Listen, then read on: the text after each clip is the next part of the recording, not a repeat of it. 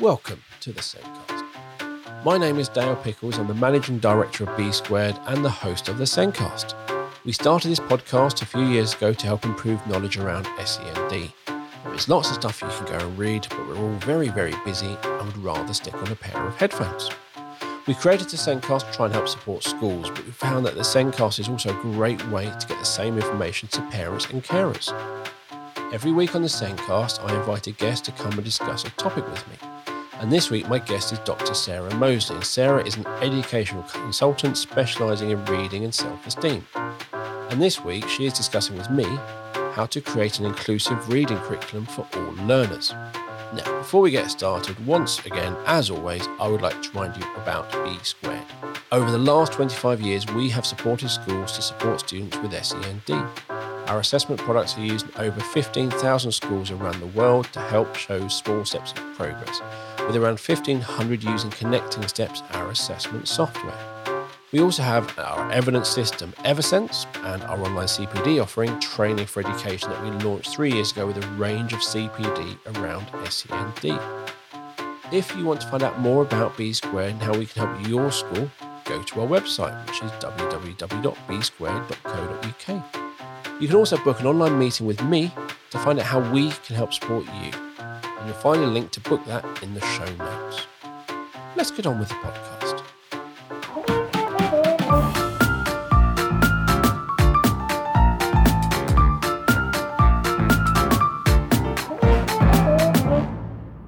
In this week's show, we're discussing how to create an inclusive reading curriculum for all learners. This week, my guest is Dr. Sarah Moseley. Sarah is an educational consultant specialising in reading and self-esteem for pupils with SEND. She has worked in a wide range of schools and has published research around raising outcomes, and she has just finished her first book on teaching reading to all learners. As an educational consultant, she supports schools to raise outcomes for all learners, helping schools turn theory into practice. Welcome to the show, Sarah. Hello. Thank you for having me, Dale. You are welcome. So reading is obviously extremely important, and there is often guidelines for all, and I'm using air quotes for all, which often excludes pupils with SEND. Is there any guidance, and what is the guidance for those pupils? Okay, so first of all, the whole topic of reading is a really complex one. The whole topic of teaching reading, you've had some great podcasts on here that I've listened to, lovely one on dyslexia, phonics, looking at and thinking about how do we learn to read? I mean, that's a massive debate. What should we be doing? How should we be teaching our learners? In terms of guidance, many moons ago, when I first started teaching, the National Literacy Strategy came out, and that was something that was kind of initially applied to all schools and initially applied to all learners. Yeah. This led to lots of kind of very practice now, which obviously was criticised in terms of thinking about our learners, particularly those in special schools, who were kind of included in something where ultimately it was about being part of sharing and reading and looking at books. So it was being done to them as opposed to with them. So the big shift and the big change has been that actually we're really aware of the importance of our learners with the most complex needs being part of it, participating in being engaged, actually having all of that kind of really, really built into that personalised framework from the very beginning. The problem is at that point, then I guess lots of kind of criticism of sort of talking about reading and talking about how appropriate it was to actually specifically discuss reading for our learners with the most complex needs, which meant that for many, it didn't form a kind of a part of the curriculum where it was specifically discussed. It wasn't specifically, reading wasn't talked about in the same way as you would get it within mainstream education. Then guidance, you had the Ofsted inspection framework that sort of basically put a renewed focus on the teaching of reading for all learners. And this meant that if you had Ofsted coming into your school, if you're a special school, they would want to know, okay, what do you do for your learners right across the board? How does this look? What are we talking about? So that guidance was all. It wasn't all. Yeah. Not a non-SEN all. That was all. It was all learners. Child. Yeah. We should be thinking about the teaching of reading, teaching literacy for all learners. That point, I sort of was in senior leadership, then I went into headship within special education, and there was lots of discussion. What's this going to look like?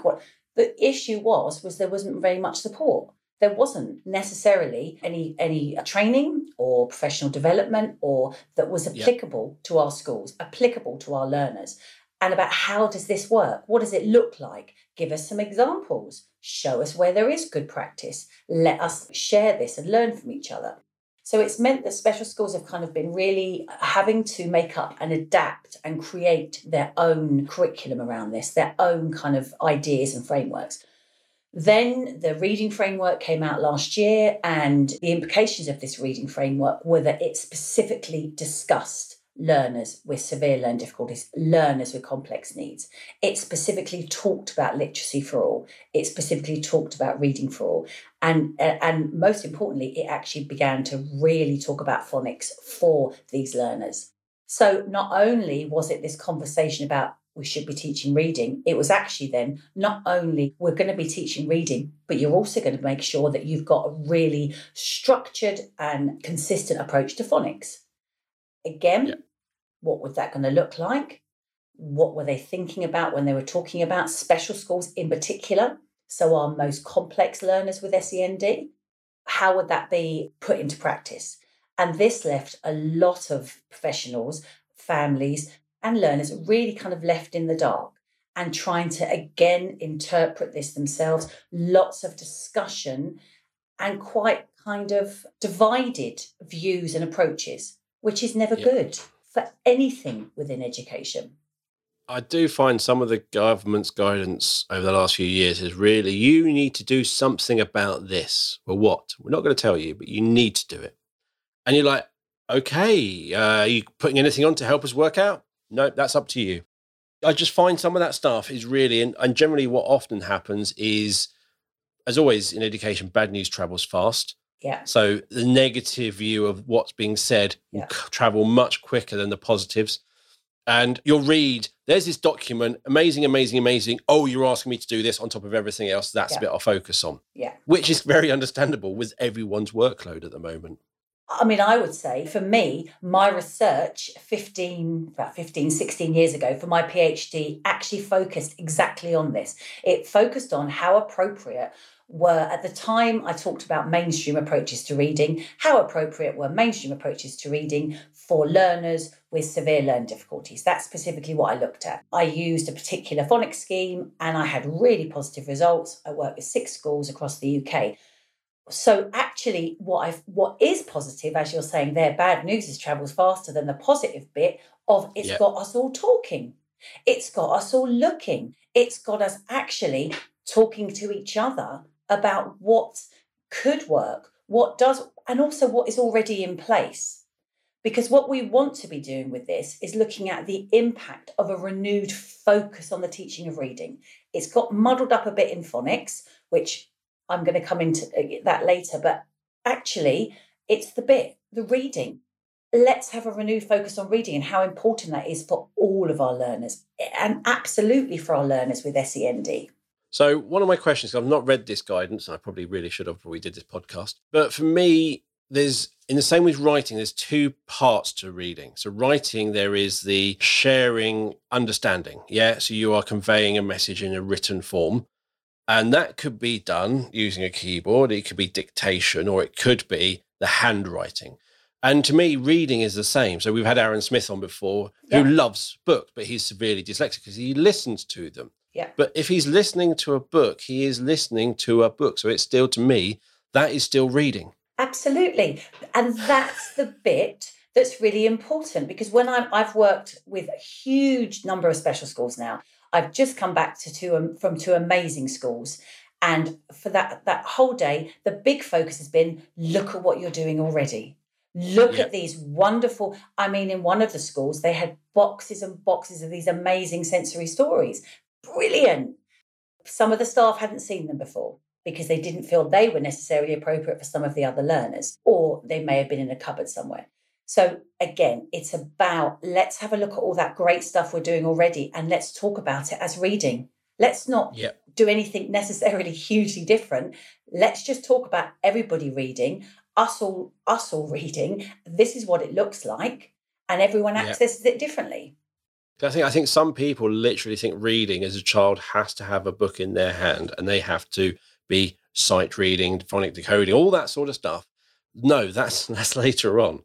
You've got to get them into wanting to. So listening to books being read by others, as you said, the sensory stories where is a really good thing because you're really helping them think about and try and imagine that in their head and trying to get them hooked into listening and engaging with that story. And some people will say, well, if they're not holding a book, they're not reading. It's like, yes, they are, because reading is something that someone has written earlier and you are then accessing later. You're accessing the meaning from it. That's the absolute key. I always say within my training, we talk about walking into a room and reading the room, reading people's faces, because actually it's about getting meaning from something. Yes. And that's the really important part. And that's about us changing our definition. It's about us thinking about it differently. It's not about our learners doing anything. It's about us, which I always say we're the most important and most expensive resource within a school. And actually, we can have the most influence on what we're doing. Yes. And just thinking there, within the framework, it talks about the simple view of reading, which is really, it's embedded right across the UK within our reading curriculums. And that just talks about those two really important dimensions of, as you were saying there, language comprehension and word recognition. Yeah. Both are really important, but actually then the next dimension is motivation, engagement. Yeah. You can't make someone read. No. That's it. They have to want to. They have to see this as something that's like, oh, I think I might get something out of that. That might be enjoyable. I have one daughter she's just going off to college and she probably has 100 books in her room. And she could probably devour the whole of the Harry Potter series in a couple of weeks. She'll pick up a book, she'll read it, she'll just burn through it. My other daughter won't pick up a book. She's going into year 9. She just hates reading. There's a couple of books and it's often where it's a book maybe based on a series, which actually the other way around, probably the series is based on the book, but she's got hooked into the series and then she's found out a book and it's gone, well, I love the series so I can read the book. So she really, for her, the motivation, the hook is the hardest part. She can do amazing. I think she got greater depth in her SATs, yet she wouldn't read. So the abilities, all that, but it's that hook, that motivation, why read, and reading for pleasure, all that isn't there for her. And I haven't found any way to get her to pick something up. Generally, everything is getting to the point of forcing her. Yeah. So if she wants to do that activity, fine, go read this. I don't want to.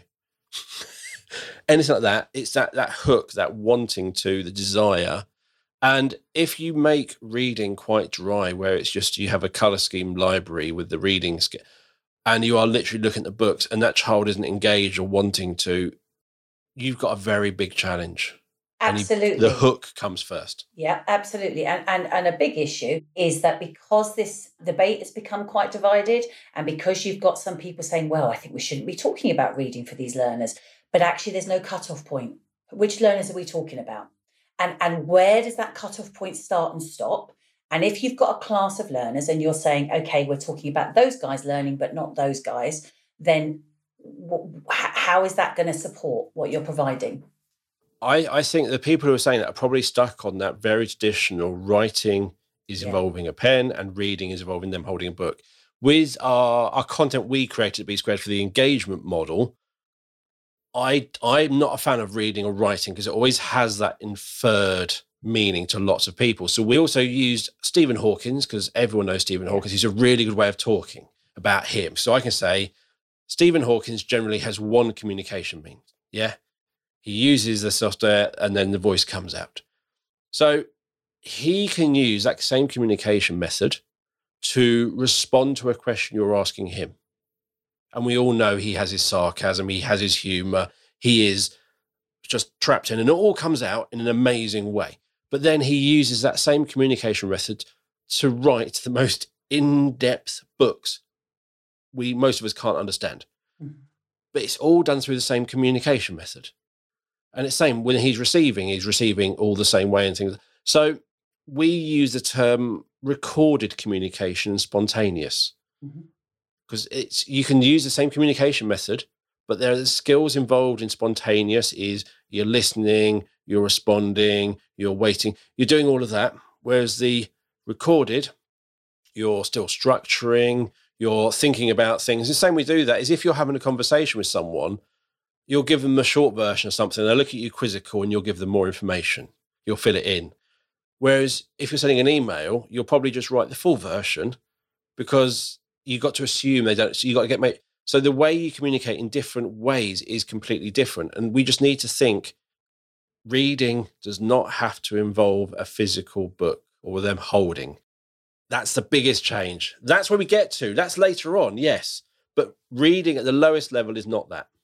And the interesting thing that I always say is actually, if we don't use the term reading, it does actually exclude lots more learners, because actually reading, the reading curriculum, the reading kind of as a thing is something which is right across the board for all learners, is established as a fundamental part of education, as a fundamental part of well-being, as hugely important to us learning about the world, about ourselves, about other people. So if we're saying that we're not going to talk about reading for certain learners, then actually what we're doing is excluding them from learning about the world around them. And one of the big things that I say within my training is we need to draw attention to print in the environment, because we are surrounded by print. Print is all around us. So if we're saying we're teaching our learners with the most complex needs, the most profound learning difficulties, if we're saying about them, that we're not going to talk about print that's around them, we're not maybe going to include the print that is their name within something that we're doing, or the initial letter of their name when we talk about their name. If we're not going to include any of that information, actually that's excluding something which is all around them. Yes. So it's about opening. It's not about making something tokenistic. It's not about doing something as a one-off. It's about including the information as part of their world, but making sure it's appropriate, making sure it's meaningful, making sure that there's that engagement, and that all of that is absolutely key. So we've got, as we've said, you've had Joanna Grace on here, and she's got some amazing sensory stories. They can be used right across the board. I worked recently with a secondary mainstream school looking at some of their learners who are struggling with reading. And I gave them access to kind of just all these links and resources and said, these are really good. Pete Wells, his sensory stories or his sensory podcasts, and his new kind of thing that he's doing now for inclusive stories, brilliant for older learners, making language and storytelling and narrative accessible to everyone. And again, we're not saying you're going to have this and now you're going to have to answer all these questions, or you're going to have to read this sentence, or you're going to have to do this. You're going to be immersed in this rich literacy experience where you might then want to go, do you know what? I'd like to find out a bit more about that. I'd like to have another one of those experiences. So one of the things, if we think of older learners, go to the other end of the spectrum, and we hit the GCSE students doing Romeo and Juliet. They don't just read the book. They'll generally watch the Romeo and Juliet film with Leonardo DiCaprio and Kate Winslet, or they'll watch some plays. So rather than just reading the book going, I don't know what's going on, they watch the play, they watch the film, they'll watch what's going on, which will help them understand the text.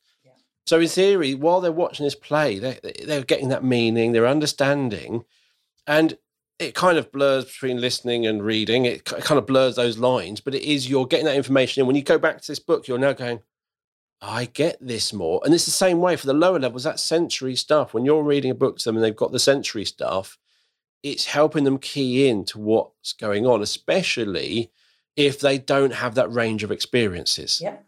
Absolutely. And that's really important as well, because we know that in terms of learning, the more routes that information takes to reach our brain, the more likely it is that we're going to either retain it, or it's going to become meaningful. It's going to be something that we actually learn and is transferred to that long-term memory.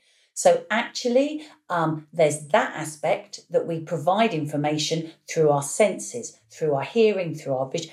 We've got all of those roots. We feel things, we talk about things, we do something. You have drama. I'm sure if they were doing Romeo and Juliet, they would create their own little dramatic pieces. They would be involved in that. So you're living the actual experience. And that's absolutely fundamental. So it means that you get that whole continuum of language, of this whole experiences of reading, right from kind of like very early levels, right up to, if you think about us as readers, I haven't learned everything that there is to know. I'm really actually quite poor at decoding. And I realise maybe being a child of the kind of 70s, catch it if you can, I didn't really learn about language and I didn't really learn about phonics in that way. So I struggle, and I know I do.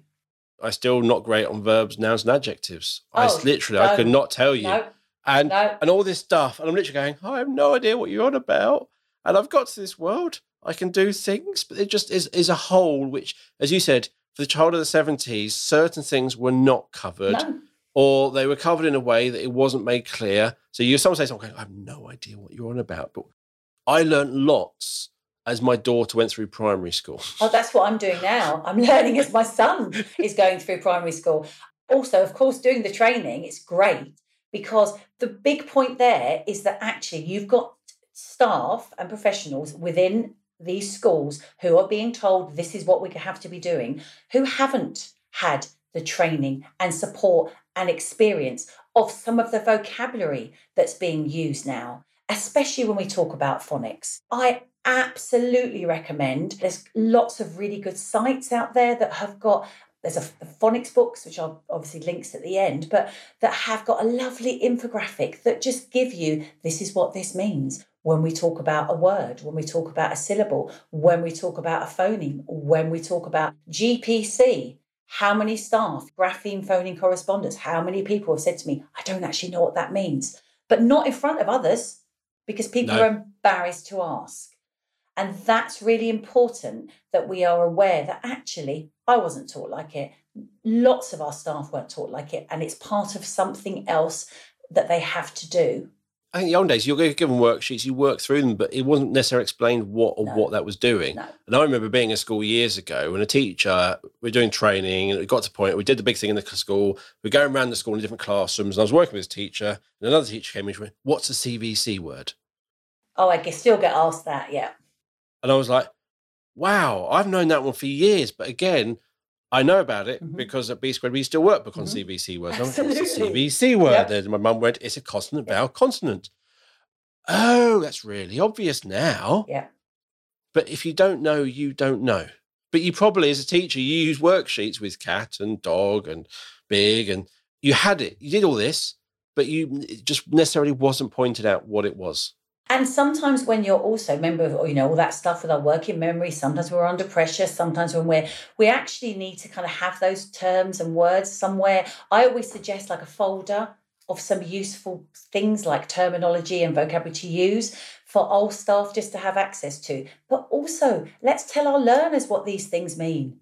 Let's talk about this or have it somewhere. Again, I'm not talking about littering the walls with lots of stuff, but actually you can have some kind of a folder or something for the tables that just folds out with some of the really key terms on, that we talk about, or that at the beginning of the lesson we revise. Don't forget, if we talk about CVC, this is what it is. And again, that structured formal stuff is not going to be appropriate for everyone, but it's around us. So let's talk about what these things mean. So with reading, we've talked about the sensory stories. So that, and I was listening to is kind of quite low level stuff. You've got independent reading. Let's start.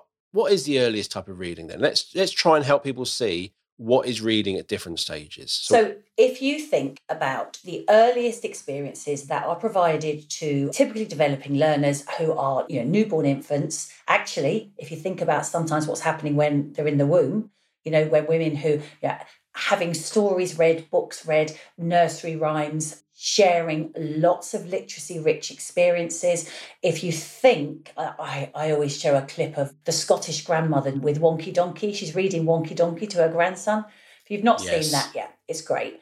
But if you look at basically these early experiences, when we read, and I was told, my son, you've got to read books to him from the very beginning, and you've got to kind of share rhymes and poems and limericks and all of these things. You're not saying, right, can you tell me now what happened in that story to a 3-month-old? Or can you find the word the? Or can you find the word donkey? And actually, you're probably not doing that until much, much later. And what you've had, though, are years of rich experiences of language, and it's linked to print.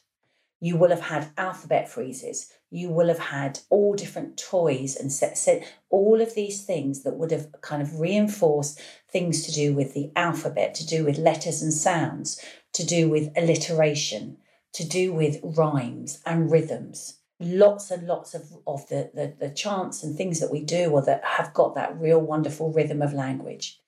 So for our learners at that very early stage of development, their reading curriculum may just consist of these really important, rich experiences that give them an understanding of the world around them, that give them an understanding of language. One of the things that I talk about for all learners is that importance of sound and understanding sound and language. We do lots of work within our sort of early phases of curriculum and development for learners, looking at tolerating sound, kind of being more aware of sound. And when we get to talk about phonics, the very earliest aspects of that and the foundations parts of that is that understanding of a difference between two sounds. And that's really key. So when we're talking about that earliest aspect, we're talking about those really rich literacy experiences. But actually, for our learners who have got kind of thinking about within a more semi-formal curriculum, actually, maybe they're 11 or 12, they will have had lots of very negative experience with literacy and with language and with reading. So it's again about giving them that richness, but making it appropriate and engaging to them and unthreatening and building up confidence. I have many people coming and asking, what do we do? This learner's 15. He's never going to be able to read. He's not shown any interest. He's not.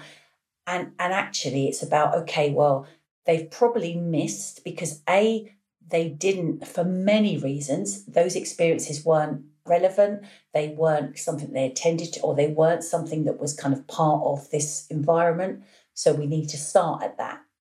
Let's get loads of really rich kind of listening experiences with great language, with great stories, but also poems, also songs and lyrics where appropriate. Yeah. And I'm just thinking is that understanding, that listening and trying to understand. So if you have an older teenager who is a boy into football, you could get him, rather than watching a football match, listen on the radio. Because that way, if he can understand what's going on and he can visualize it, he is experiencing that information. He's not having the visuals of the football match. He is hearing what's going on and he's having to comprehend and listen to those clues in what's being said, listen to the voice, to what's actually going on that he can't see. And to get the intonations of language, to get the understanding of language, to get the flow of language. And then what you do is when they kind of are more engaged or thinking about or really into or motivated by something, then you introduce some of the print, some of the print, how that links. I mean, I always show in my training things like there's a guy called Wes Tank who raps Dr. Seuss books. And he's on YouTube and and it's really great. You know, I do lots of work with Carol Allen. Yes. And Carol had said to me on one of the things when I showed that, she said, some people are like that and some people won't. And actually, that was a bit of a revelation. I mean, I love a bit of rap. So I was like, oh, yeah. But we've got to remember that with everything. We've got to find the hook. There's a book called Pants. Yep. Great children's book. Yep. And you can get a CD, which has been done by Lenny Henry, where he sings the book, but he does a rap version. He does a version which sounds like Queen in the 80s. He does like an ABBA style version. he does like 10 different versions of the same book, the same story, the same words. Big pants, small pants, yellow submarine pants, dancing with the queen pants, la la. It's just so much fun. He's a full on rock, full on rap, full on, and it is just so much fun in the way it's just shared. And it is, again, you hear the thing, you learn the words, you look at the book, and you've now got the rhythm of those words in your head from it being sung to you, being said to you. You look at those words and you've got it.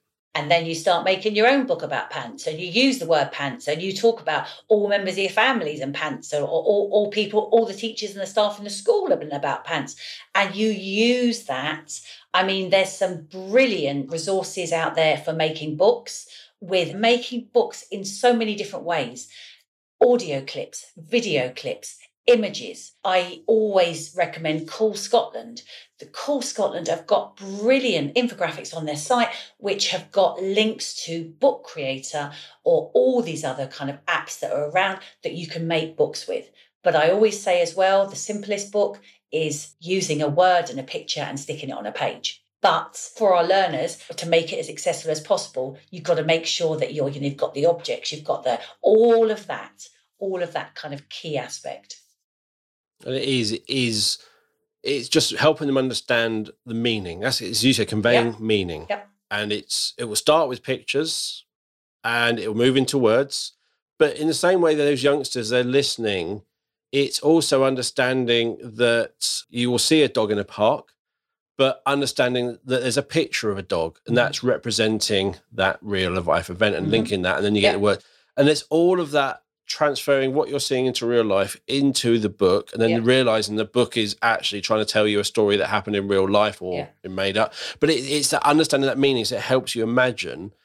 And you can't underestimate that kind of, that level of understanding, that going from it's something being said to me to actually this is something that happened and I can imagine it. And what would you do next? It's like, oh, so if this was me, what would I do? All of that stuff is a load of development to get there. And all of that as well, the really important aspect of that is that actually reading is about reading somebody else's writing.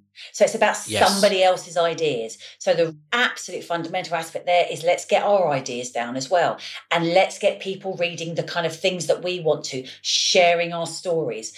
There's fantastic resources available to support all the storytelling. You've got Flo Longhorn's books now, are Google Docs, available free. Literacy for Very Special Learners is so relevant today. Massive. You've got massive ideas of how to make very kind of simple and relevant books to record that information, because that's it. You've got the meaning, and then that's my story. And then how can other people can share my story. So actually you can have a meet the author. Yes. People come to the class, you've got a special chair or special decoration or whatever.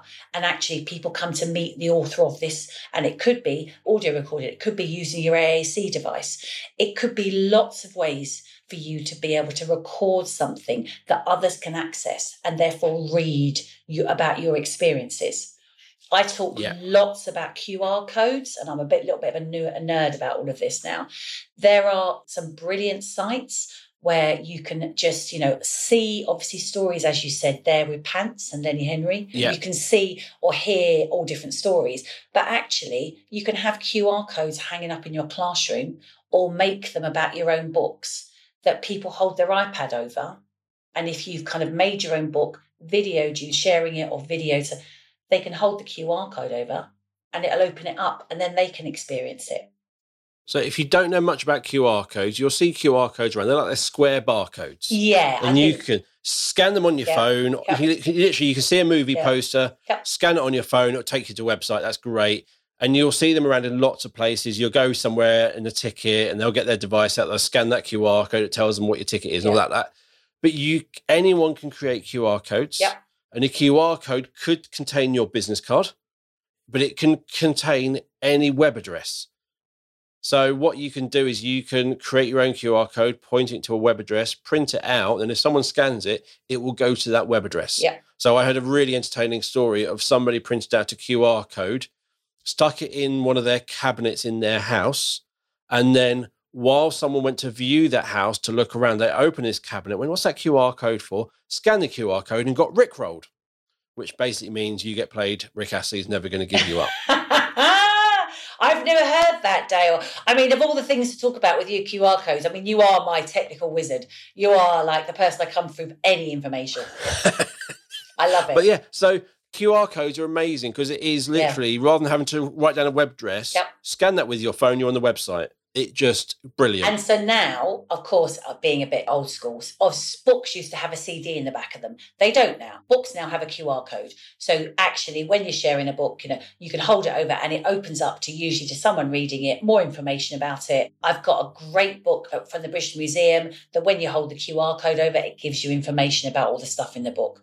Incredible, And you'll find if you go around museums as well, they often have them. So what you can do is, we went through where you have a bit of information. They'd have the French, German, the German, and then you have these big devices you put your headphones on. But now you can, the reality in some museum, you scan that QR code, it asks you what language, and then you can just read it in your own language on your own device, which is really good. And what's nice about it is going to add in that independent element. So actually, if you've got it sort of some things in the classroom that learners, and they've got their iPad, they've got headphones, they can make choices between different stories they want to hear read to them. And they can have, because that's the really important part, is about reading being about what you enjoy, about having the opportunity to choose between different experiences. If you're sharing a sensory story, do you give learners that opportunity to kind of do that choice making? Which ones would they like to be part of and to hear? So that literacy rich experience and that literacy rich kind of those opportunities don't change. They are the same right across that continuum. So even when, as you're saying, like with your daughter, it's about, let's think about if you've got those readers who are at that formal reading level, okay, but they're not engaging in it with as much as, because maybe they've had some negative experience, or maybe they're a reluctant reader because of lots of things. Other things interest them more. But actually, maybe it's looking at what experiences, rich literacy experiences could be out there that she might enjoy and would make her want to maybe discover other aspects of the kind of literacy world. I think for my daughter, she kind of lacks that imagination. So I sit there and when I read a book, I'm kind of watching a movie in my head. I'm visualizing, I'm trying to imagine, and I can do that. And as everyone says, they'll read their book, they'll go watch the program and go, no, he doesn't look like that. That's not him. That. He doesn't look like that. No, that's not him. But other times you'll see, and also when I go watch a film and then I read a book, I'm literally watching the people in the film doing what's happening in the book. Yeah. But my daughter, when I said this to her, she just looked at me very confused. Because it's very different. What? But it's very different for people. Everyone's experiences are so different. So she doesn't have this thing going on in her head. She's just hearing the words and they're not really forming into anything. So whereas if she watches TV, she's getting so much more from it. And I'm not something that can be something taught to her or it's something because she is on the spectrum. So it just might be actually so why read for her? Why pick up a book and read those words? Yeah, because it doesn't give the same experience. I mean, the whole thing about turning the subtitles on, and actually what that can do is it can give, because sometimes if you can kind of do it subtly and not do it as a kind of a chore, what happens then if you've got the subtitles going across is you're actually tuning into the language a bit. Like I know for myself, there's certain words, as I said, I struggle to read or have problems with, but actually then if you're seeing them and you're kind of just having them there and it's part of it and it's part of the context of what you're watching is the printed word as well. And so it becomes part of the experience. And also if it's an unknown word, and you're hearing it, sometimes seeing it, you're going, that bit in the middle means this. And you can get better meaning than just hearing a word going, I have no idea what you just said then. Yeah. Whereas using that, I know that bit and that bit means not. So not, okay, I kind of know what it helps you have that understanding. And I talk lots about print referencing. And again, print referencing, they talk about that a lot in early years. It's just about paying attention to the print. It's just about pointing print out. And actually, that's a lot. We could do lots more of that because you can make it more interactive. So when you're sharing maybe a big book, a story or a sensory story or whatever, and actually there's certain words that are reoccurring or whatever, having that word, and actually pointing it out and go, oh, look at this word. Isn't it interesting? Isn't it unusual? All of that. You're just drawing attention to something which is another aspect of the story, of the narrative. And that's what I sort of say, because unless we're doing that for a huge amount of learners that we work with, unless we're doing that, we're not actually then, if you're just suddenly sitting down and starting to work with words, or you're suddenly sitting down and starting to try and begin to work with phonics, there's nothing to hook it into. It doesn't mean anything. Phonics, that's one part of teaching reading. I always talk about the reading rope because and that's real nerdy of me, isn't it? How's saying you love the reading rope is a bit sad. But, actually, see, I'm visual. Oh, very quick story there. I have to say my stepdad will be cross if I say this, but I'm really visual. I really hit home the other day. I was trying to buy a new case, a pull-along suitcase, and I wanted a picture because I couldn't think. I was looking at the ones and couldn't decide whether they were bigger or smaller than what I had. So I rang my stepdad and said, could he have a look and see if he could find. Anyway, he said he gave me the measurements, right? And I said, could you not get me a picture? And he said, we've got the measurements. So that obviously makes quite sense. Dale's there going, yeah, well, that sounds all right to me. So I then went with his measurements and looked at the labels and tried to work out visually how that would compare to that case and how that. Anyway, I've come back with a case twice the size of mine. All right. So I know that the visual, I needed a picture. That's all I needed. I needed to see it. Do you know what I do when someone asks me for measurements or how big is it? I use A4 pieces of paper as reference. Yes, that's a really good idea. Yeah. So I will go, it's 20 by 30. They look at me blankly. I go, an A4 piece of paper. Oh. Is an A4 piece of paper 20 by 30? Yeah. 21 by 20, 210 millimetres by 297 millimetres, right. If you are one of those people who know it exactly. No, that's fine. So if you say the suitcase is 40 by 30, you go, what? That's two A4 pieces of paper next to each other. And you look at your desk and go, that's a great size. Oh, my God. Just having that simple reference of a piece of paper. But you see what you've done there? Also, it's visual. Yeah. But also what you can do is if you don't have a measuring tape, but you have a piece of paper, you can measure in units of 30 one way. You can measure in units of 20 the other. You can fold it in half. Now you've got a 15. Fold the other half, you've got 10. Dale, this the is good. A4 piece of paper is the most useful measuring tool in the world. Right. And I've looked at a house and gone, oh, I haven't got this. Okay, 1, 2, 3 pieces of paper, and it's half of that. Cool, so it's a metre long. Go back with the measuring tape, and it'll be like 1 metre 2, 98. If I need exactly, yes, take it. But as a rough thing, that's the piece of paper. And it's so visual. We all know how big a piece of paper is. But for some people that wouldn't work. But now that's really going to work for me. But back to the reading. Basically, the reading rope, what I like is, and I think that for us all across working with all learners, is that what it does, it visually represents language comprehension, all the strands of language comprehension, all the little bits, all the threads that kind of make up language comprehension. And that includes vocabulary, that includes understanding background knowledge. So facts, concepts, understanding about all of that. And also that literacy knowledge. But then the other, so there's two thick strands, word recognition being the other one. And one bit of that word recognition is phonics and the teaching of phonics. Okay, but one big important bit. So when we think about what we do for all learners, actually we can look at, do you know what we're doing here? We're actually doing some form of guided reading or shared reading activity. And within that, we're supporting their vocabulary. Within that, we're supporting that understanding of background knowledge. But by print referencing and pointing out and talking about the sounds they can hear, or even the sounds that language makes, we're helping them to think about decoding.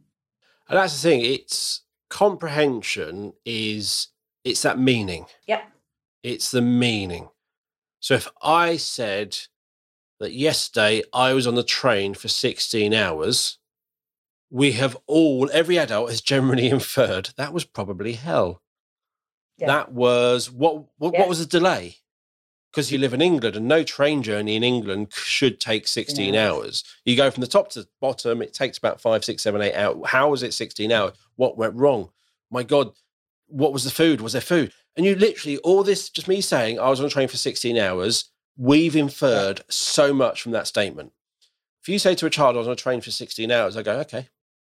Why? Why is they just like, because they haven't had a range of experiences. Yeah? Or I was sitting on a train and I might say, and I was sitting in this, and you might go, oh, I was sat near the toilet. Yeah? As soon as I say I was on a train and the only seat was next to the toilet, everyone went, oh, because it probably might smell. Or you've got people coming in and out of the toilet all the time. Yeah. And again, we infer the meaning. So, and that's obviously, but when you sitting there going, I was sitting on a bus and it was a bouncy road, and you're going, what does that mean? And you kind of have to help them try and live it, especially if they've not been on a bus and not been over speed bumps and not been over. You kind of have to help them really to live it, get to the meaning. understand the meaning. And what's the easiest way to do that? Using a story or a book or a poem or a narrative or something as a base.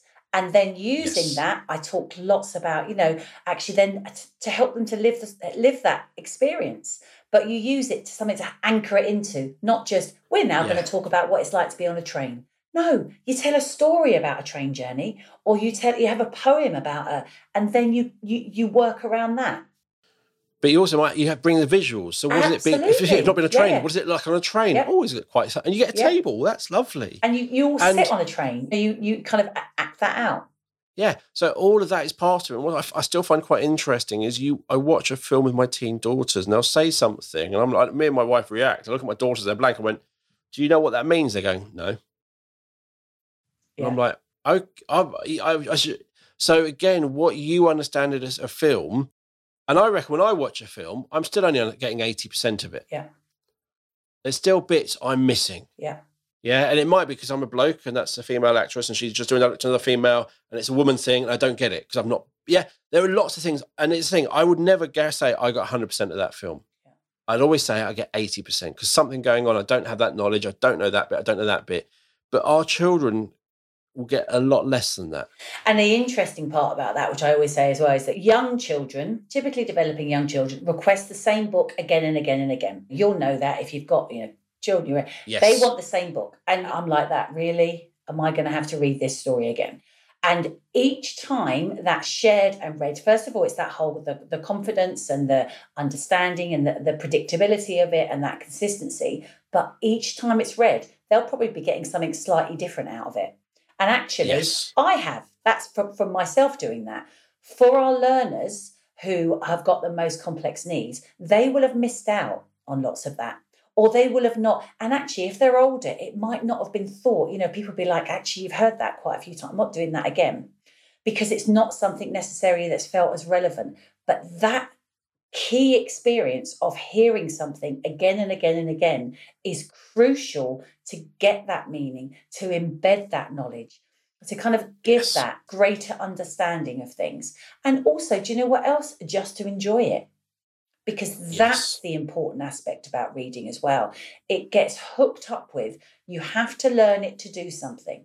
So I'm not talking about making, so our learners at the very early stages of development, I'm not talking about them kind of becoming these formal readers and that we're trying to change cognitively. We're trying to make something happen. No, we're trying to give them these really key, rich experiences that are going to enhance their lives, give them a bit more information about the world around them, but could also lead to maybe, that if you're not giving them the experience, there will never be that kind of learning potential. So it's about giving the learning opportunity, but then also doing it because it's enjoyable. Yes. And doing it because you want them to know that when someone kind of shares this kind of experience, whether it be a sensory story, whether it be an audible story, whatever, it's something that they're probably going to enjoy. And that's definitely not they're going to be quizzed about. So there's a great film called Hot Fuzz. Yeah. Nick Frost, Simon Pegg, police officers. And it's one of the films I can put on and watch again and again and again and again because it is just easy to watch. I know it so well. I'm probably into triple figures of how many times I've watched that film. Yeah. And I'm still seeing new bits because what I'm doing is I know exactly what the two people at the front of the camera are doing. Yeah. I know what they're saying. I know what they're going to do. So I'm now paying attention to the people behind who are kind of helping you fill in the scene. And you're just seeing what they're doing and you're just picking up more and more and you're making links between bits you've not made a link before. And there's a lot of depth in that film, more than you realise. And there's bits, Gavin and Stacey is another one. There's lots of little bits which go on in the background, which I'd watched it for years. And someone was going, have you seen this? But I went, what? I was like, oh my God, how have I missed that? And I class, whether it's correct or not, I class watching TV as reading. Oh, absolutely. Watching movies.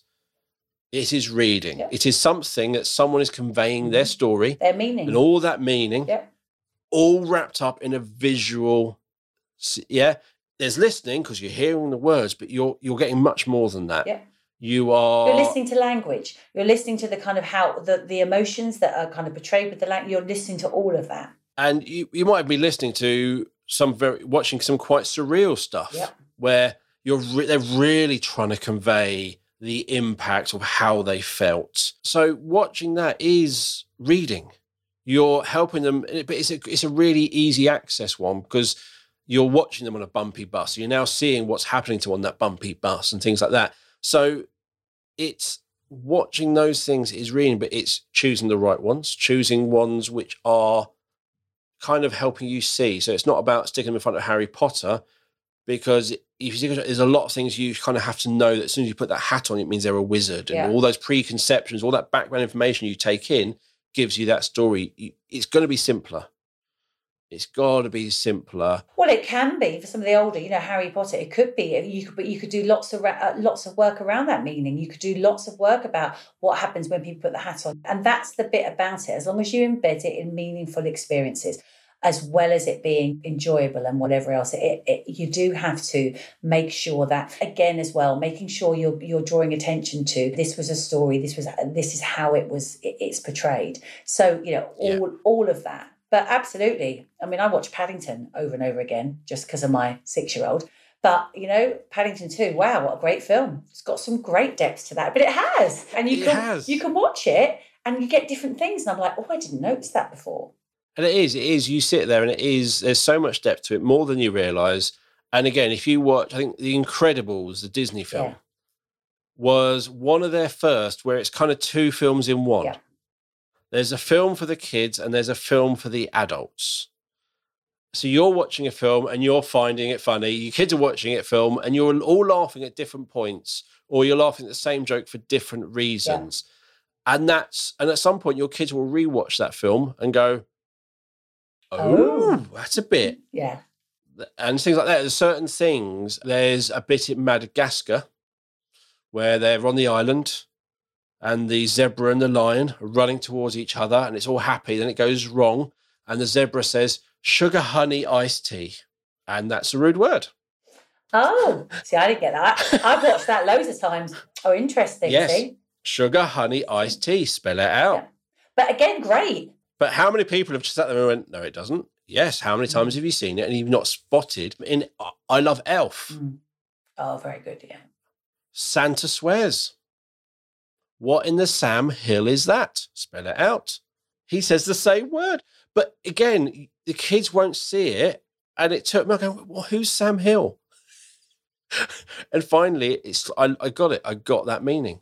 No, it's really important. Yeah, it's really important. But we need to give lots and lots of these experiences. We need to give lots and lots of these opportunities. We need to talk about reading right across the board. Yes. And have opportunities for staff to all work together, because the big thing with the book that I've just written, what the big thing about that is I've used examples and I've asked, because lots of the schools I work with were like sending me sort of stories about the impact it had in their classroom. So I've used examples of kind of impact of this slight change in approach, just slight change in maybe what we do in terms of making sure there's sort of reading is talked about and is on the timetable and actually we're including the stuff we're already doing, but in this inclusive framework. And it's amazing. The impact, and that's the good thing that we need to keep doing for our learners, is gathering these kind of stories of what impact this is having and the changes that it's making to the learners. Definitely.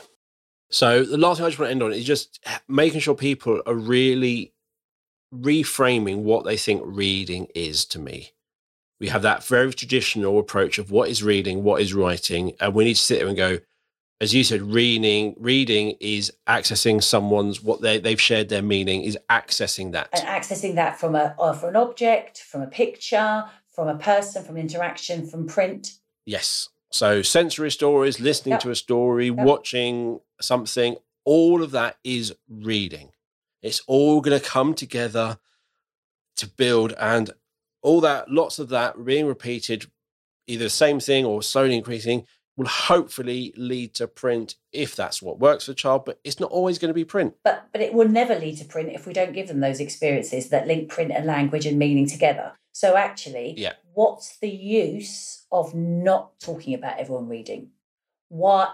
Because actually, if we do, we're including everyone in something that's already established. And so I always say it's not about doing either or, it's about doing both. Yes. It's about making it part of a framework where everyone's included. Definitely. So thank you for coming on the show today, Sarah. Thank you for having me. It's great.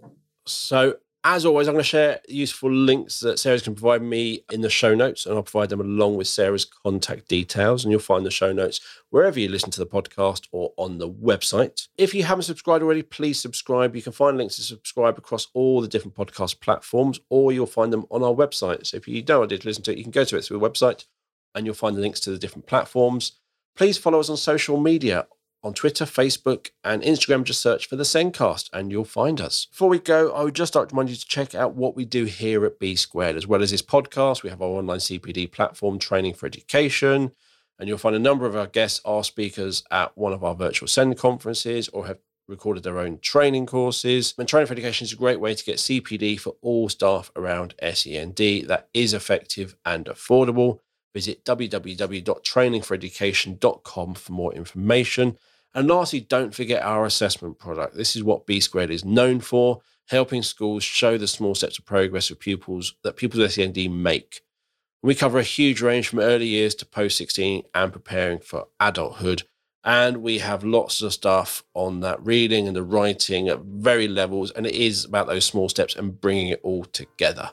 And you can go to our website, which is www.bsquared.co.uk for more information.